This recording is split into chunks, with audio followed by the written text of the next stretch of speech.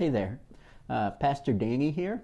Since I couldn't be with you on this beautiful spring morning, I thought I'd record a quick little devotional for you for Palm Sunday, since it is such an important day in the life of the church.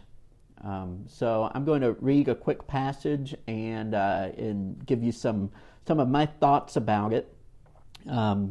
Our Palm Sunday reading comes from Mark, the 11th chapter, verses 1 through 11. Hear now the word of our Lord. As they approached Jerusalem and came to Bethphage and Bethany at the Mount of Olives, Jesus sent two of his disciples, saying to them, "Go to the village ahead of you, and just as you enter it, you will find a colt tied there, which no one has ever ridden. Untie it and bring it here. If anyone asks you, 'Why are you doing this?' tell him the Lord needs it and will send it back here shortly." They went and found a colt outside in the street, tied to a doorway. As they untied it, some people standing there asked, "What are you doing untying that colt?" They answered as Jesus had told them, and the people let them go. When they brought the colt to Jesus and threw their cloaks over it, he sat on it. Many people spread their cloaks on the road, while others spread branches they had cut in the fields. Those who went ahead and those who followed shouted, "Hosanna! Blessed is he who comes in the name of the Lord. Blessed is the coming kingdom of our father David. Hosanna in the highest." Jesus entered Jerusalem, went to the temple. He looked around at everything, but since it was already late, he went out to Bethany with the 12. This is the word of our God. This is the word of the Lord. May it find its way into our hearts and lives this morning by the power of his Holy Spirit. Amen. So this wasn't the Palm Sunday that I was expecting. In my mind, when I pictured my first Palm Sunday as a pastor, honestly, I pictured it in church. With children waving palm branches, singing songs like "Tell Me the Stories of Jesus" and "Hosanna, Loud Hosanna," and just sort of having this triumphant moment as a church where we celebrate the coming of Jesus into Jerusalem. And it's kind of one of those things like you can't go back and get. You know, the sermon that you wrote for Palm Sunday, you can't really preach again any other morning. I suppose I could keep it for next year. But Palm Sunday's kind of coming and going.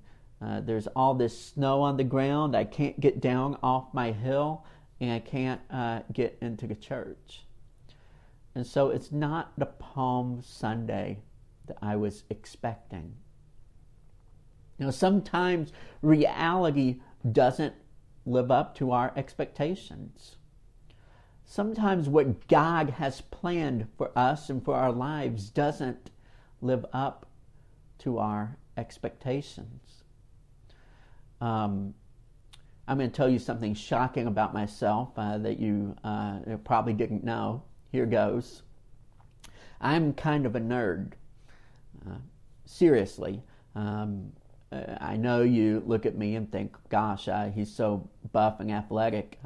But no, really, I'm kind of a nerd. One of my, I guess you would call favorite geekdoms, nerddoms, is comic books. I love especially Marvel comics.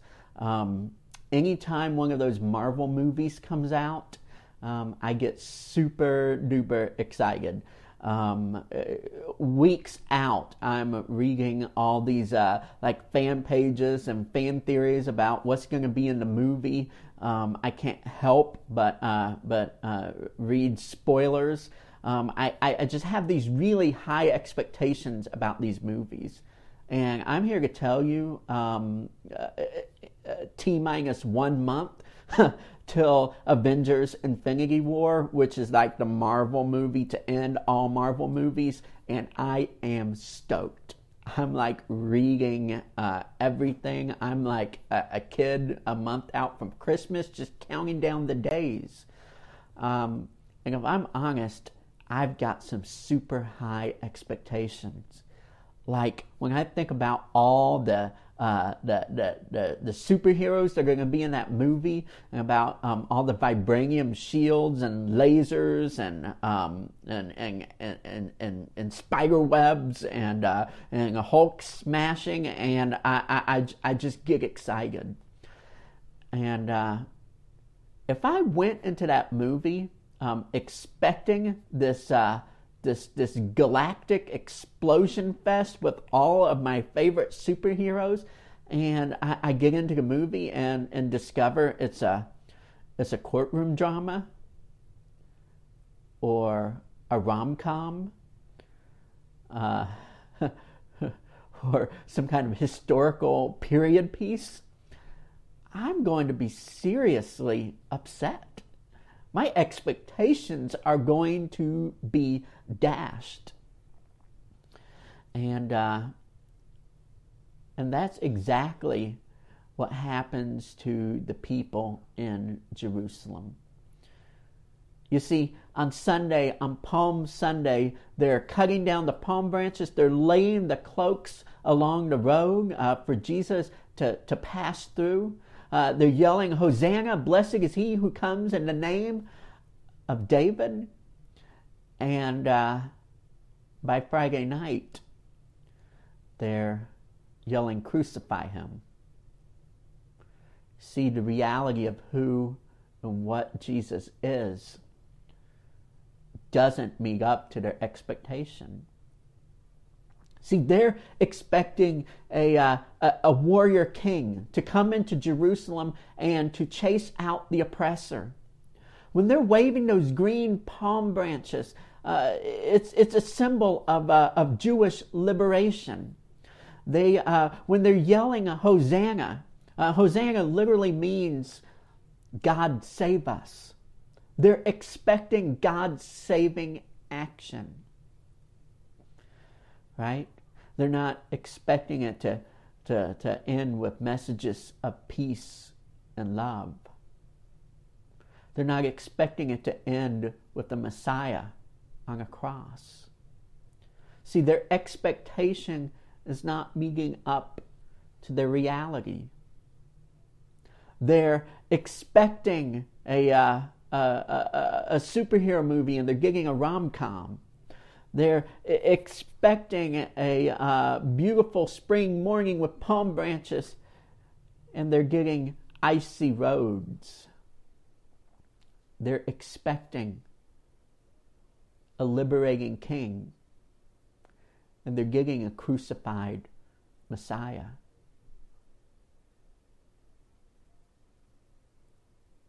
You know, our expectations don't always meet the reality of who and what God is, of who and what Jesus is.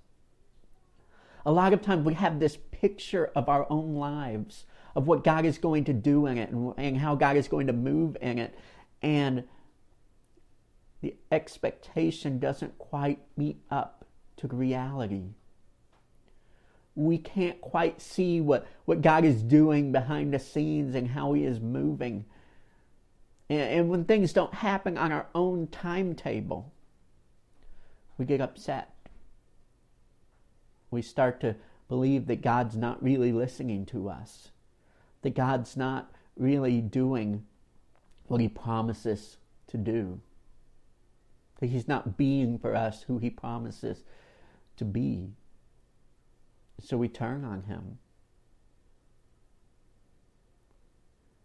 And Sunday at church, we were yelling Hosanna. And by Friday, we're saying crucify Him. Oh, how fickle we are. How faint at heart. How easily turned by our circumstances. And yet, there is grace for us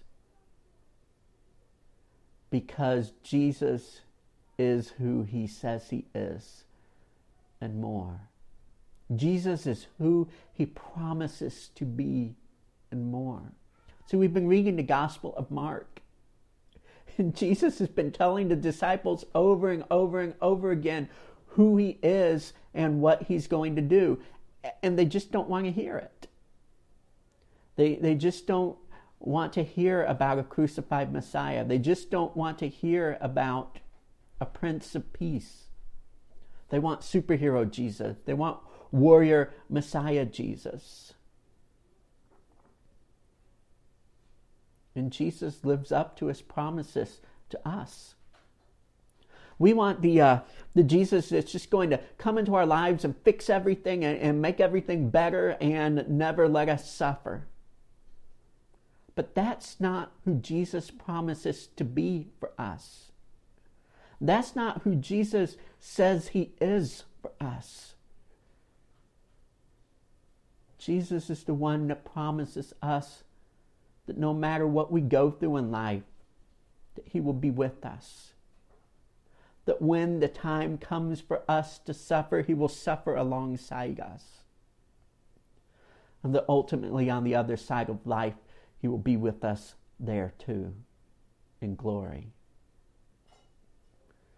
Jesus doesn't promise us this happy, shiny life, free of trouble. In fact, he promises us quite the opposite.